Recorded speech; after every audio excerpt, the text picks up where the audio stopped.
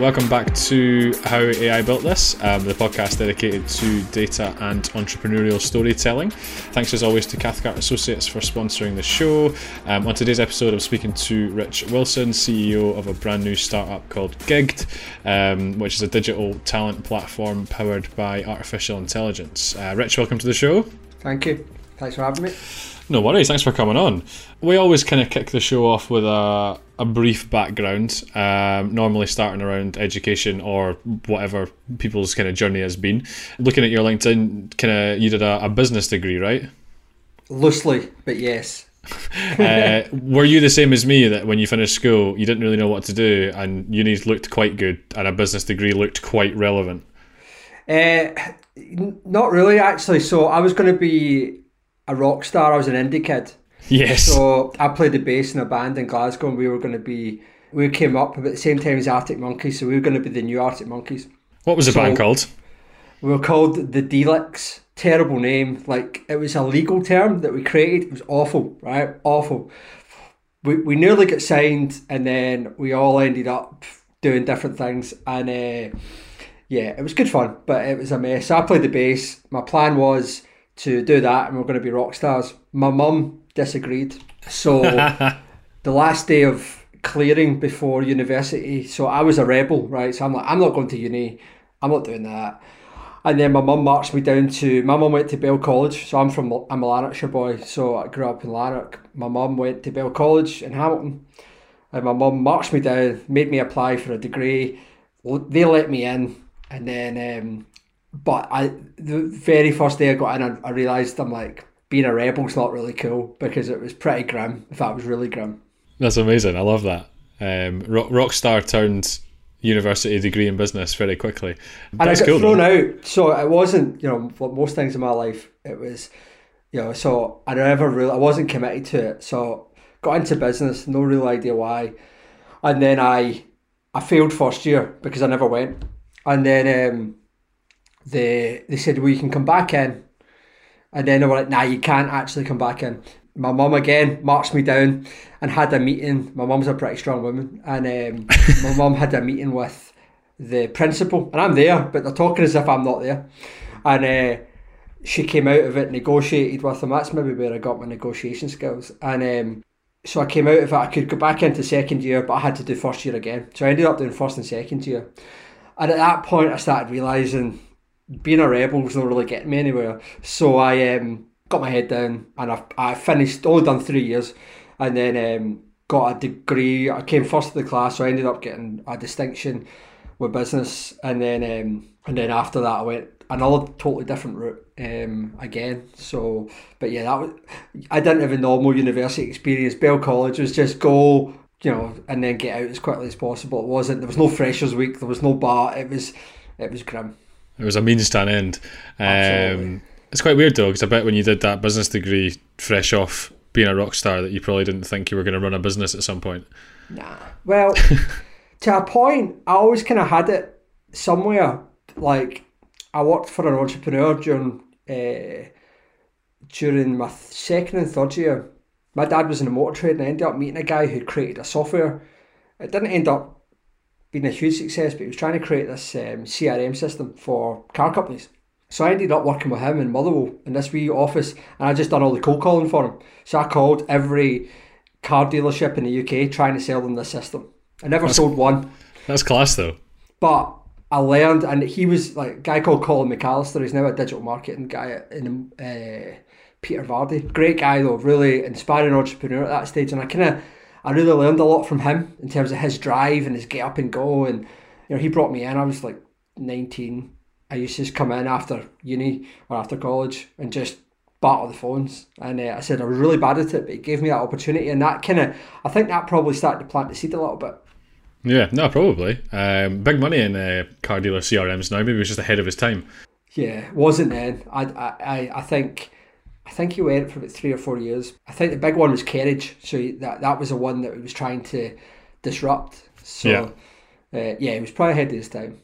Good grounding in sales though, just picking up the phone and phoning car dealerships, trying to sell them something. Yeah, like just cold calling. And it makes sense. So I was going to jump into that. So I think you did a couple of things before this, so we can go through that if you want. But I know you also spent a long time in recruitment, so that kind of calling businesses that don't want to speak to you. Must have been used to it by then. Yeah, so how it kind of worked for me, so I obviously done a degree, I'd done various jobs, but mainly I worked with Colin in terms of that, the automotive CRM, also done like bar staff, I was a valeter, you name it, I've done it, right? I worked night shift in the supermarket, everything. I only worked there because my mum could get a discount at Summerfield, so that was the only reason I had that job. So, and then when I was just finishing a degree, a lot of my mates were kind of going, I said, I grew up in Lanarkshire. It's not the most salubrious. A lot of my friends were starting to go down a pretty interesting route, and I thought, time to go. So I actually had applied for a job in the Herald, which was international sales, earn £100,000+ a year. And I was like, cool, I'll do that. So I applied for it. Still didn't know what it was. During my Easter holidays at college, I got a first class train ticket. I was like, what? Down to Park Lane, and I interviewed and done all these psychometric tests. I got a letter saying, you've got the job, come to the next phase. Still have no idea what the job is. So I then go to this, it's a 1 week, it's down in one of the racing towns down north of London, I forget its name. This fancy big hotel, great room. And again, at that stage I'm 20 and I'm like, it's weird. So it turns out it's a company, American company, who have the contract to sell American cars on American airbases. So it was a big sales competition really, right? So I thought it was all just the new guys, but actually it was a whole sales staff and it was a competition. So I went into it thinking, right, cool, I'm going to have a job at the end of it. I'll give it my best. So over that week, it was all role plays, old school sales. And so at the end of it, I was like, they were like, you've came first. And I'm like, brilliant. And they said, right, where do you want to go? You can go anywhere in the world. And at that time, there was obviously, war was on in Iraq. So you could go to Iraq, you could go to Afghanistan. And I was like, well, wasn't really what I was thinking. Where's the most opportunity? And they said the biggest airbase right now, this is 2006, 6, the biggest airbase is there's 1 million Americans living in Ramstein Airbase in Germany. So I was like, right, cool, I'll go there. I went there, lived there for 18 months. So I moved to Kaiserslautern on my 21st birthday and lived there and worked on Ramstein every day, selling American cars to the military. Now you're self-employed and actually sold a lot of cars. But then what they don't tell you is about the tax bill. So, and that you should keep some of the money. So I ended up, I was 21. The World Cup was on in Germany, 2006. Kaiserslautern was a host city. And I was earning quite a lot of money. So you can imagine, it was a good time. But I didn't save much money. So I'd done that for about 18 months. And then it was a real good kind of ground in the sales. But there was no culture. The whole point of everybody was just trying to neg you out. That's what they called it, right? Get in your head, get you in a bad place so you can't sell. And that was the culture. And I was like, this culture's not for me. So it was great because I grew up, the kind of rebel kind of went away a little bit. And it was a great experience. I love Germany. It's an amazing country. And I ended up getting a call about a job in Frankfurt for a Legis Group, which big $14 billion staffing company. And I was like, have you ever thought about recruitment? I'm like, I don't even know what recruitment is. So no, I haven't. I'm like, we've got an office in Frankfurt.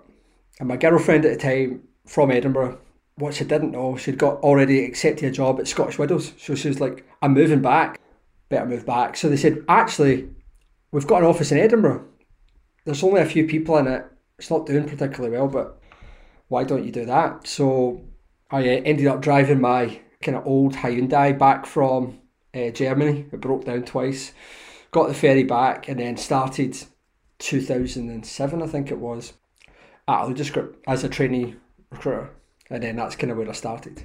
That's class. And just, I don't want to get bogged down in this, but why did loads of Americans want to buy American cars when they were living in Germany? Just buy a German car. So by law, so a lot of them did buy German cars, but there's all these amazing rules about the American military, right? It's amazing.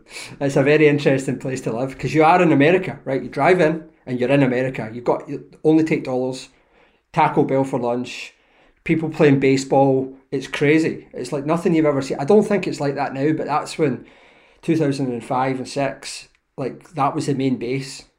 Like Air Force One used to fly in most days.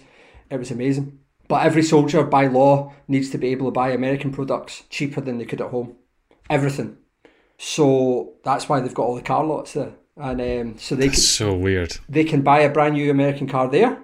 Doesn't make any sense, but what you could do, and this is where most of the money was, is that when they got back to the States, they could have a new car waiting for them at a much cheaper cost. That was really the benefit. Yeah, that's just fucking mental. It was crazy. And even just like having this little American town, but yeah, I suppose it makes sense when it's so big. And then so obviously you started in recruitment. Was it financial services stuff you did, aye? It was a bit of everything, to be honest. So my first real account dealing with was NHS, Greater Glasgow and Clyde. So that was the first account I remember. So initially, there was only a few of us, right? So Leaders Group is a massive big company, but in Europe, hardly anything, right? So out of $14 billion at that point, 13.9 would have been in North America. So there was, as I said, 2 or 3 people in the office. It was 2 of the guys had been there a long time. And yeah, there wasn't much to talk of, right? It was anything, any sort of contractor, you name it, we provided. And it was mainly public sector. I came in and I kind of found I kind of came in at a good time where culture wasn't great. A lot of people were a bit jaded. So I just came in and got stuck in, as I always do. And started doing really well. So I won European Recruiter of the Year my first year. And then I thought, maybe I can do this. And then that's when I was given more and more opportunity to run teams. We kind of created new business units. We created financial services. We then created big managed service business, which was really competing with more system integrators. So we kind of it was a great journey for me, right? I was there for 12 years. So it was the formative parts of my career. I was a 22-year-old, I think, really was pretty rough about the edges, even after being in Germany, and was given so much support and coaching. And I think in a lot of the fundamentals of business, I kind of learned, because I got to meet the founders, that had started the company in a garage in the 80s. I really got brought in, I really got development. I don't think I would have got anywhere else at that stage in my life, right? 22, I was getting put through lots of training. I was part of the leadership team for Europe. It was an amazing experience for me. Yeah, no, I think, and obviously this isn't a recruitment podcast, so we'll jump off this soon, but the industry probably gets quite a lot of still does get a lot of bad press, but there's loads of stories like yours and similar to me and a few of the guys on our team. Like, you start quite young, you don't know a huge amount, you get exposed to quite a lot, and you learn loads, and probably more in a few years than you would anywhere else. Yeah, totally. And I noticed that. So I spent 3 years at Gartner, and I really thought, going from predominantly being at a staffing company, as I said, I moved more into services, but still a staffing company. And I thought, from going to Gartner, this is going to be a big jump, right? I'm really not going to it's going to take me a bit of time to get up to speed, and it didn't, right? And I don't put that down to any sort of brilliance. I put that down to a lot of the experiences I learned, in recruitment really gave, even now, right? So, like the negotiation skills, managing people, managing expectations, creating business models, agreeing how that's going to look, how that's going to work, making sure there's structure but not too much structure. So many things you learn, which I then realised put me in great stead from those skills. There's loads of transferable skills, yeah, especially kind of the size and scale you were working at. And yeah, you mentioned Gartner, so we'll jump into that, but kind of what was the role there, and kind of did the name itself attract you to it, or did they approach you? No, so after I think 12, 13 years of a Leaders Group, I decided to take some time out. So I was really burnt out, and I don't blame the industry or the company for this. It was really myself. Urgency was always one of my key. I would always run 100 miles an hour. In our office, I had relentless, spray painted in the walls. Everything was 100 miles an hour. Everybody I hired was the same, but I got to the point where, I'm not 21 anymore, right? I'm now 31, 32 at the time. I think my daughter was 3 or 4, maybe 3, and I'm never at home. And I'm all over the place. And then it kind of caught up with me. The kind of physical and mental aspects of stress caught up with me. And I thought, you know what? now's the time to kind of take a step back. You know, I was, as far as I was concerned, I was going to stay there forever, right? Because the way it works, I'm just going to stay there, right? I'm going to continue. I was very close to, you know, moving into some even more senior roles, but then it was a case of I kind of had stepped back and gone. The big thing I always wanted to do was have a legacy, right? Have people that I had helped develop and train that could then go on and take it. And when I stepped back, the team was there, right? We had an amazing team. They're still doing amazing. And I thought, right, now's the time to take a step back and to kind of take stock of where I want to go, right? Even at 32, I think, it was kind of like plenty of life still in. But at that point, I didn't really know where I wanted to go. But I knew I was never going to go into another recruitment company. I knew that wasn't where I was going to go. So I just took some time out. So I left. I'm very amicable. You know, it was like, if you ever want to come back, the door's open. And I appreciated that at the time. I just was like, I need to just go and figure it out. So I'd done a few things. I started driving my daughter to school, which I hadn't done ever. I started MMA, so I started a program, the Warrior program it was called, at the Grip House in Glasgow.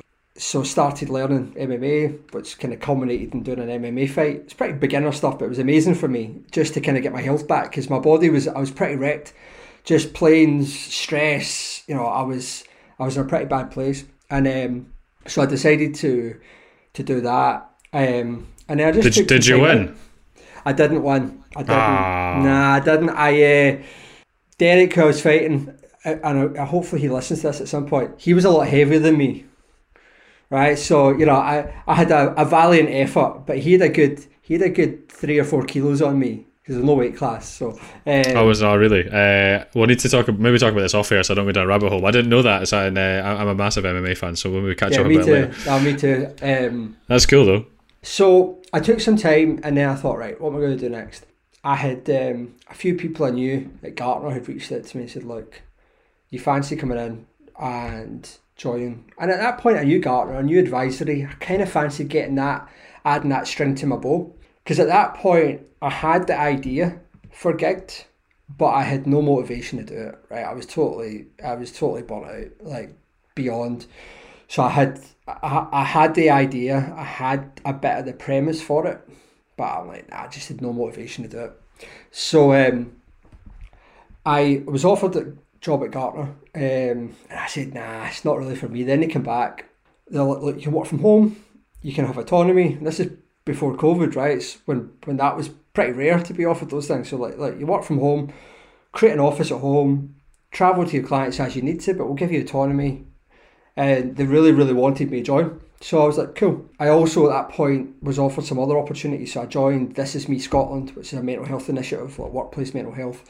After kind of really going through everything I did, I kind of felt I had to give back and share some of my story, and, you know, kind of share with people what I should have done differently, and some of the things that, you know, some of the mental health things like meditation and everything else that are now a huge part of my life, but back then was anything but. So done that. I was then offered to join the Data Lab board, which I've been on for the last 2 and a bit years, which has been a great experience in terms of, you know, helping them with the master's program, the PhD program, and those kind of things. So that's been awesome.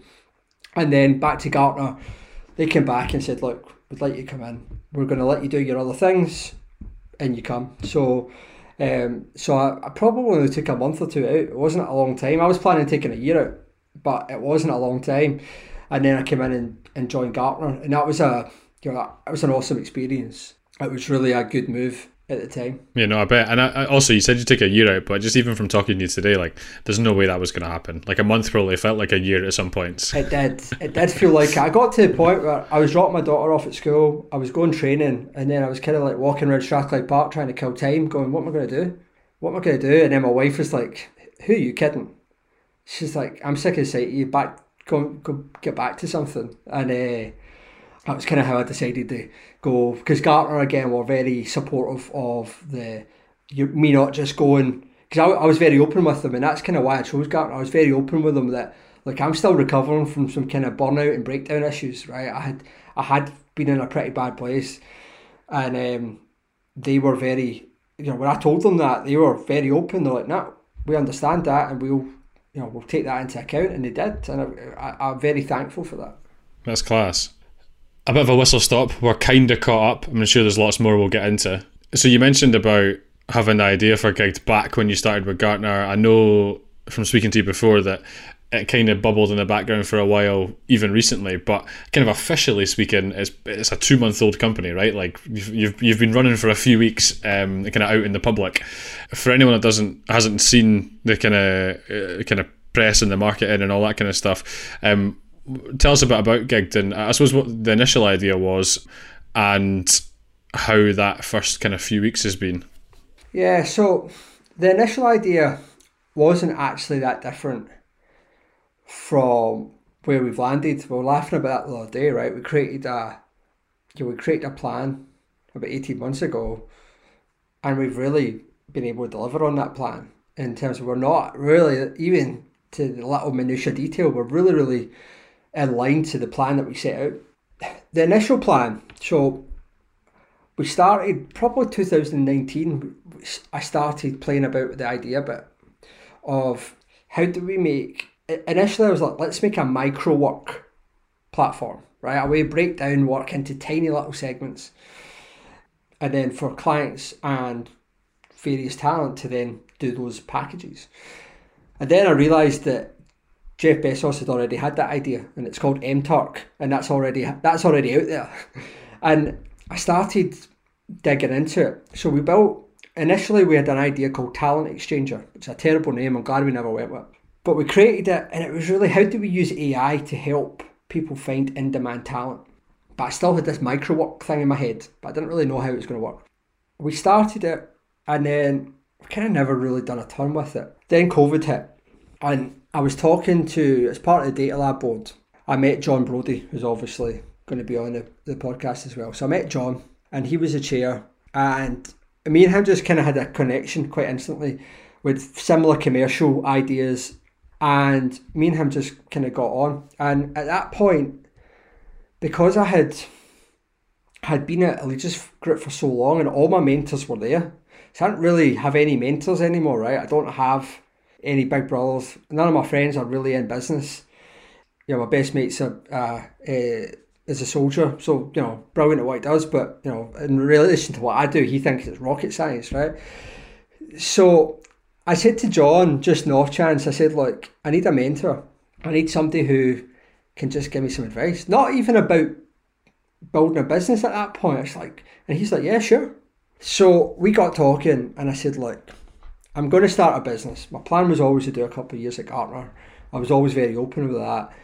And then I wanted to go and start a business. And at that point, it was either go and start a consultancy, which had a lot of experience with a Allegis Group taking it from staffing to proper managed service. I thought maybe I'd go and start a consultancy, or maybe I'd take this platform idea that I've had. And he was like, you can start a consultancy any day of the week. A platform, probably not. Go with that. And that's where it started. So myself and my co-founder Craig. So Craig's a great guy, friends of friends. So every wedding I've been at, he's there. Kind of knows my friend. But and I knew he was an IT contractor because he'd worked in one of the MSPs we had at Lloyd's. So I knew he was a contractor. My brother kept saying to me, my brother's a weird matchmaker. So my brother introduced me to my wife, and now he's introduced me to my co-founder. And he said, you should really speak to Craig. And I was like, yeah, all right, very good. So after me moaning for a while, I'm like, I really want to get this idea off the ground, but I need some technical help. He's like, speak to Craig. So I spoke to Craig, and this is about March 2020, so COVID's kind of really hitting. And I shared with him the pitch of, hey, here's what I kind of want to do, here's where we're going to go. And he's like, I'm building something just now quite similar. And it was called Hourlies, which was a talent platform to let people do hourly work. And I said, there's issues with that, but I like what you've built. So after going back and forward for a week or two, we're like, look, will we just do this? And we're like, right, cool. COVID was obviously hit. We weren't travelling anywhere. We had loads of extra time at evenings and weekends. So we're like, look, let's play about with this and see where we go. And that's really where it started. So it started as Talent Exchanger, and we built a prototype. And we were applying for grants, mainly Scottish Enterprise grants, and we got knocked back. Probably rightly so, because it was a back of a fag packet. And then we got a cease and desist letter through from one of the big four. I won't say who.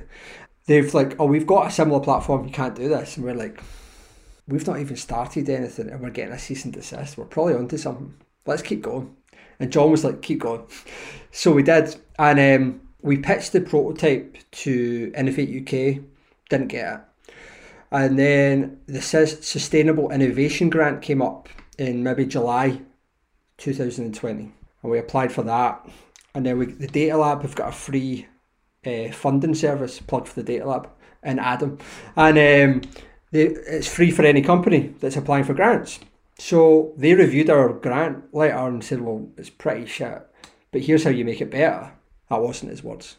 And so we made it better. And at that point, we were building the plan anyway. So we started building the business plan, the deck. And that's really where the premise came in and said, look, people kept saying, but what's your USP? And we've had hundreds of knockbacks, right, in terms of different firms. Everybody's knocked us back on, don't get it, or it's too ambitious. That's usually what we get. So we had the premise of how do we use AI to, really conversational AI, to package a piece of work, right? So instead of it being some copy and paste job or a statement of work or a work package, how do we really focus on the quality of that? And then how do we create algorithms that will then match to various talent pools, like in real time? And that's where we're like, right, let's go with that. So at that point, if we go back a sec, we've got cease and desist. So at that point, we're going to need to change name. At that point, I'm reading a book called Gigged because I'm really interested in the gig economy. And so we tried to buy gig.com, but we couldn't buy it. It was like 50 grand. We've not got 50 grand. But you could buy Gigged AI. And obviously at this point, we were just building the AI element. So we're like, let's call it Gigged AI. So we're like, cool. That's what we're going to call the product. Our first product is going to be called Gigged AI, as part of Gigged Limited, which is a holding company. Innovate UK grant goes off. And then about 2 months later, we get an email saying, you got it. And we're like, shit. What? Like, because when you do these things, you don't expect. So they said, we're going to give you the money. We're like, fuck, what do we do now? We thought, well, we've got evenings and weekends. Yeah, we can bring some people in. We can do this. We started the project. We got a consultancy in called Deeper Insights, which are an amazing AI company. Again, their CEO, Jack, is definitely worth a conversation. So an amazing AI entrepreneur. So we built a great relationship with them and we said, look, this is what we want to build. And he got it. They got it straight away. And they were like, here's the ideas of how we're going to do the job classifications. We talked to about 20 AI companies, but they were just like on it. So the plan was they would build it, we'd keep the IP, and it would then plug into our overall platform. So we done that and we delivered the project 4 months. And then at that point, that's us got a kind of beta version MVP. Yeah. No, it's pretty cool. And I'm glad you mentioned the AI company as well, because it was something we spoke about. And you just said that they're amazing. So they do that part and you guys do the other part. And I think some companies probably get too caught up in like having everything in-house all the time. Like it doesn't need to be like that, right? Nah, it was big for us. So initially we were going to do it in-house. And then Craig's awesome at supplier selection. He's unbelievable at it. And I'd came up with some suppliers and I was really sold on one of them. And he was like, nah, we're going to go with these guys. And I was like, they were still pretty early on now. They're really doing well. They're just been VC backed. They've done some huge contracts. But at that point, they didn't, right? COVID obviously was pretty hit. They were struggling. And I thought, right, cool. And we started the sprints. And for sprint 1, they were just on it. Most of their staff was in Portugal. But they were just amazing and they were getting it. And they got the vision of what we were trying to do. And that's why we chose them. And they're now our partner, right? We use them for updates. As I said, we own the IP. It's everything is what we do. But they're, instead of our big thing as a company is don't need to buy everything, right? We're a gig company. So our lead developer is a freelancer. Our CFO, same thing, right? We don't always need to have just permanent staff just for the sake of permanent staff. For us to get an AI or the AI skills, the data science skills, we just wouldn't have the money for that. For what it cost us to do the project, it was way cheaper than bringing in, I shouldn't tell Jack that, but it was way cheaper than bringing in the permanent staff that we just couldn't have afforded anyway. It's cheaper than you bringing in a team of 4, 5, 6 people getting them trained up, having one senior or whatever else, and but now you can rely on a really experienced team, and you don't have to worry about it. Like, that's kind of the whole point, right? You can just leave them to it, basically. Yeah, they've done 4 sprints, right? So they've done 4 sprints over the course of 4 months. And obviously they were working on other projects. We weren't their only project. But 4 sprints, and that delivered everything we needed at the time. Yeah, well, exactly. It tells its own story. You and Craig were both doing this, even on weekends, like you said. How was it transitioning from it being your kind of side gig or something that happened in the background to your full-time job to it becoming, this is what's paying my mortgage? Like, how was that? So it was a leap of faith, but it was kind of weird. So we kind of had the beta version out there, and we started seeing traction. Now, obviously at that point, we weren't, like, there was no revenue coming through or anything. But we started having lots of sign-ups. You know, we got to the stage pretty much just after that where we thought, right, we're going to need to commit, right, or not. And we had the meeting, me and Craig, and we kind of just looked at each other in the eye and went, like, we're going to do this. Now, we haven't, to this point yet, taken a salary, so we take massive personal risks, right, to do it. I quit a really well-paying, comfortable job, as did Craig, to do this. But we got to the point where, like, you can't do both. We didn't want to do both, and we thought, you know what? How often do you get the opportunity to go and do this? So we thought, you know, it's still risky, right? My wife might disagree, but it's risky, right? We've got no income just now, right? We're risking everything, right? We're risking mortgages, but we believe in what we're doing, so we're rolling the dice. And actually, when we just decided to do it, yeah, it's a massive risk, but, you know, what we thought, would we kick ourselves if we didn't try? Yes. Did we feel we had something that we were passionate about? Yes, this is what we're passionate about, right? We really enjoyed the process of building this. It's been brilliant, and I've loved every minute of it. I've learned so many new skills, probably learned more in the last year than I have in the last 10. You know, I've had to learn about, you know, product builds, things that I knew about, you know, things like us being in recruitment. You learn the theory of everything, but you've never actually done it. You've never been a product owner. You've never had to create a go-to-market strategy. I've never had to sit in front of VCs. I've never had to, you know, create a full financial projection for the next 5 years. I've never had to work with the lawyers and create MSAs for a platform. You know, all these things I've never done. We just got to the point and we went, you know what, let's do it.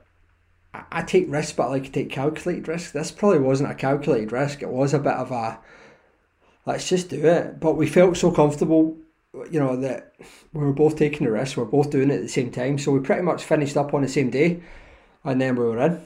And, you know, we lined up a lot of hires during the Innovate UK. We brought in some people that have now gone perm, and they were awesome. So yeah, it just got to the point. It just felt right. It just felt like now's the time to do it, because it was just like, it wasn't, we probably we would have liked it to become that, but I think it was just, it probably kept us both sane during lockdown, right? Because we had something else to focus on.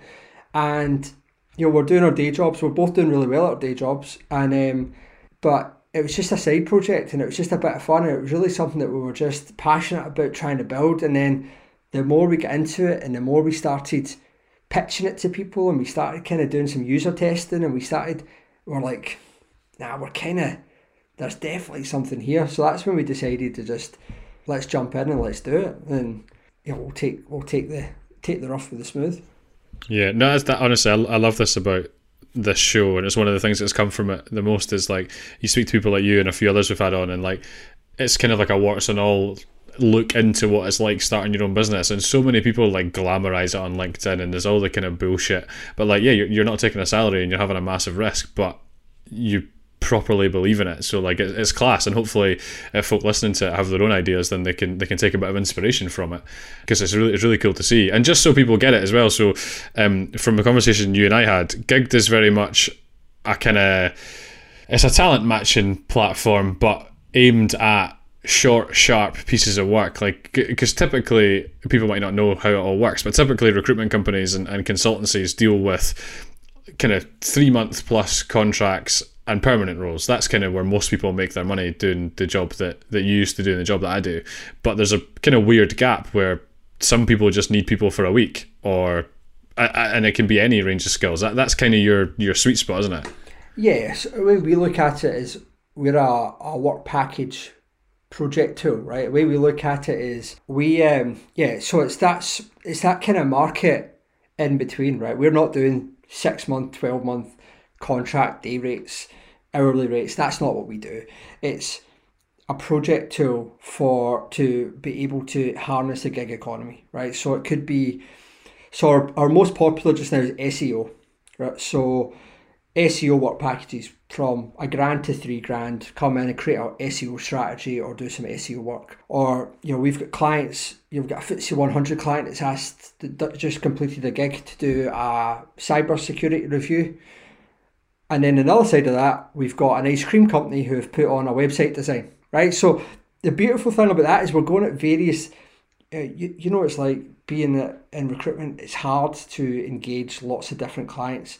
You're either going after enterprises and financial services, or it's hard to really go after a very different client base. So we've always done like SMEs and a few big companies, but we've never been hugely successful at like public sector, for example. It's not our bag. So yeah, it's hard to be good at all of it.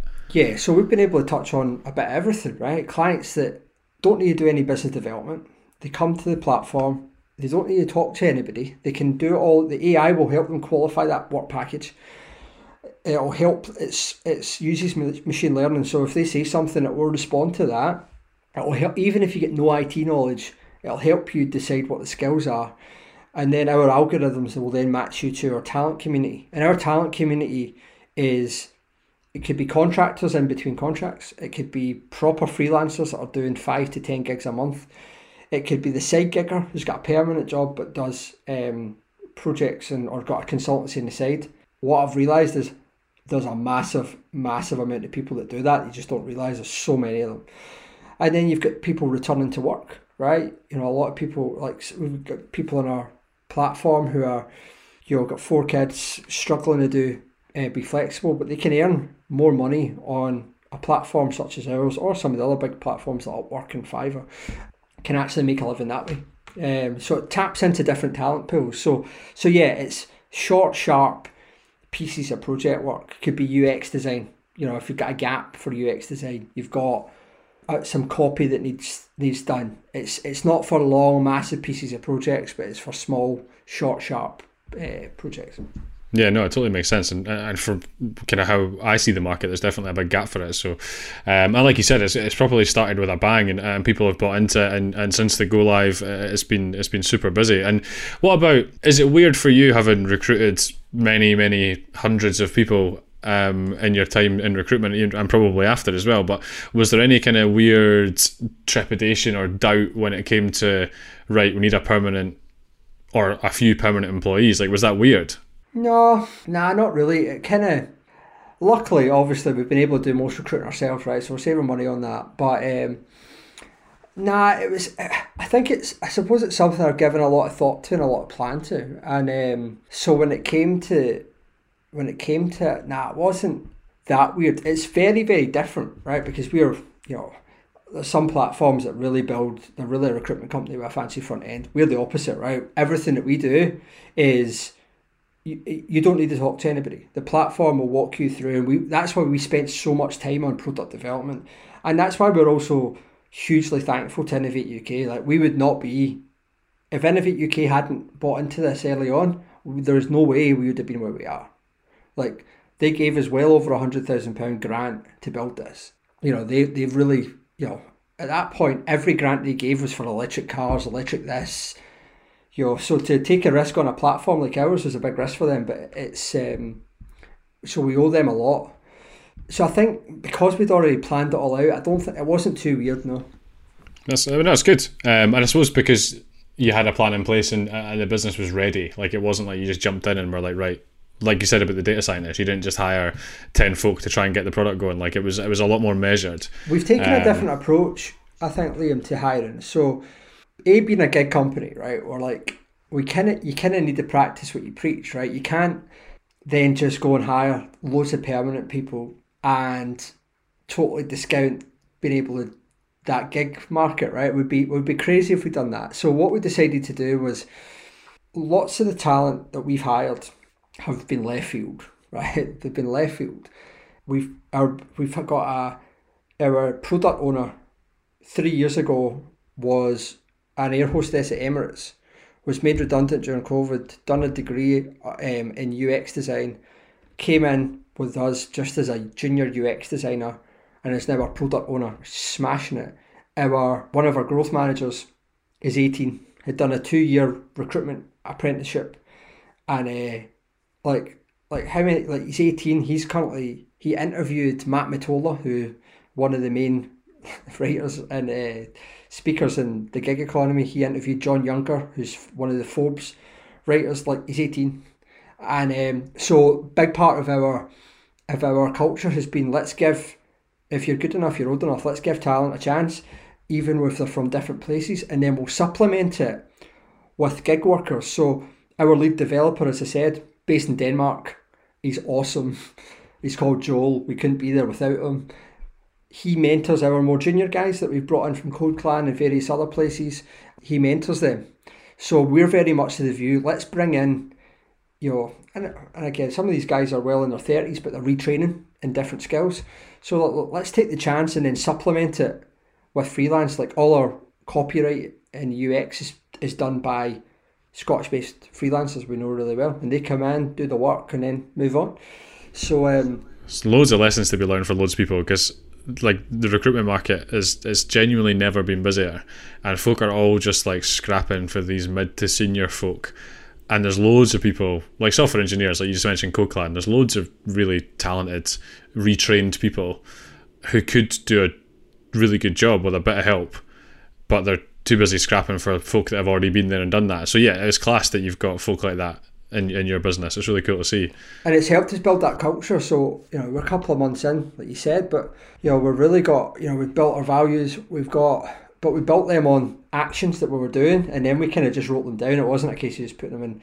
And when we were interviewing lots of different people, we're like, nah, this culture that we've got of building and hiring people based on attitude and based on their goals and their motivations and not just their skill is really the way we're going to go. I mean, that's the way we've done it. We've got some guys coming in from Kickstart that we're really excited about. We've got some other people that are retraining, like one of our software developers we've just hired was a recruiter for 10 plus years in Dubai, and decided that he wanted to retrain as a software developer, and luckily the way it worked, with his background, and he's been able to take that experience, and now he's went through various certifications as a software developer, and he's brilliant. He's only got about a year's software experience, but what's it matter?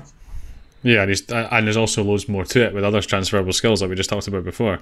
I suppose last 2 points, anything that you've kind of learned over the last, it's been longer than 2 months, obviously, kind of last year or so, that if you were speaking to another founder and they were asking for a kind of what any top tips or anything that you wish you'd known, is there anything that's really stuck out, or is it really just getting on with it? There's honestly loads of things. I think one of the biggest things that have helped us is the power of mentors, right? So everybody in this company, we assign a mentor from external. Now, there's people in my network that I know they do it for free, but if I hadn't asked John to be a mentor and been very open with him about my shortcomings and where I wanted to get better, and everybody, so like our software developer, he's got Joel as a mentor. Our product owner has one of the VPs of product at Woodmac as her mentor. Craig has the CTO at another fast-paced startup there about 4 years ahead of us as his mentor. So everybody's got a mentor who's been there, done it.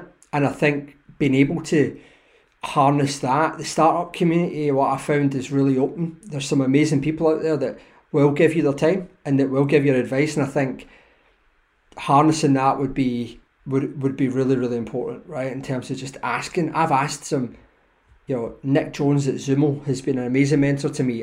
He's gave me time, he's reviewed investor decks. He's told me that's rubbish, that's good, for no reason, just has helped me.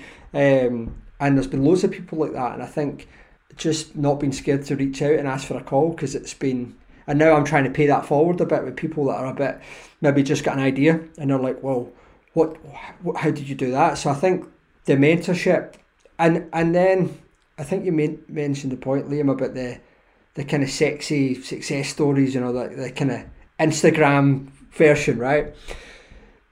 I think creating a plan. So for me, there was some of the key elements for me was actually cutting down all my outgoings, right? And really like sitting down with my wife and cutting, like, what can we cut? Because we're not going to have any income for the next 6 to 12 months. So buying like own brand ketchup and stuff like that. All that kind of good stuff, right? We had a very, decent life, right? Not that we've got a bad life now, but we've just, you got to, there are decisions you're going to need to make that will have consequences. Just actually, those things are real, right? And not, I was scared to ask some of the stupid questions initially, but when do you get paid? And how do you do that? And, so how does that work? Because the idea that you're going to start a company and within 3 years you're going to be a millionaire, and it doesn't work like that, right? And I think once you get into it, you realise how, and there's a few examples, but once you get into it, you've really got to have the purpose and the why, right? Why am I doing this? Because it will test you. And if you don't have that why up front, and I know you only asked for two, but the third one, I think, and this is something I've got very passionate about, is just the mental health aspect of it, right? Making sure that, I always just run 100 miles an hour. I take full responsibility for everything, not very good at delegating, and we'll just work. And I kind of realised that will only make this company a failure and will only spin me out again. So it's been able to, right at the start of the journey, go, right, what are the levers and key things that I need to do to be able to keep good mental health as you possibly can throughout something which is hugely stressful, because it's, having to make decisions on funding which are going to be like, right, can we hire that person? Can I take a salary? Can I bring that person on? Do we need to make that person redundant? Can we make that change we need to make in the product? Can we pay that invoice we've got hanging over it? There's so many things. But I think if you've got the why, and then you've got the awareness around the mental health, and then good people around you that can help you, it's so important, because it's like nothing else I've ever experienced. I love it. That was there's so many things in there. James, who edits the show for us, has to pick a clip to turn it into like a little video snippet. I don't envy him for this episode. Maybe I have to do a few. Sorry, I talk a lot. No, there's loads of little snippets where you're like, oh, that would be a good one. Oh no, that one's also quite good. And last question then, given that we're only a couple of months in, and I always say this on the show, and I genuinely mean it if we're gigged, but we'll have to get you back on to see how it's all panned out. But where do you kind of see it? Like, we don't have to go into incremental, where do you see yourself in 5 years, but like, what's the plan? Yeah, so the plan first of all was to get a product to market that we could be dangerous enough, right, that we could actually start to use. And I think a lot of people forget about having a product, and they just get an idea and they think they're going to get funded on that.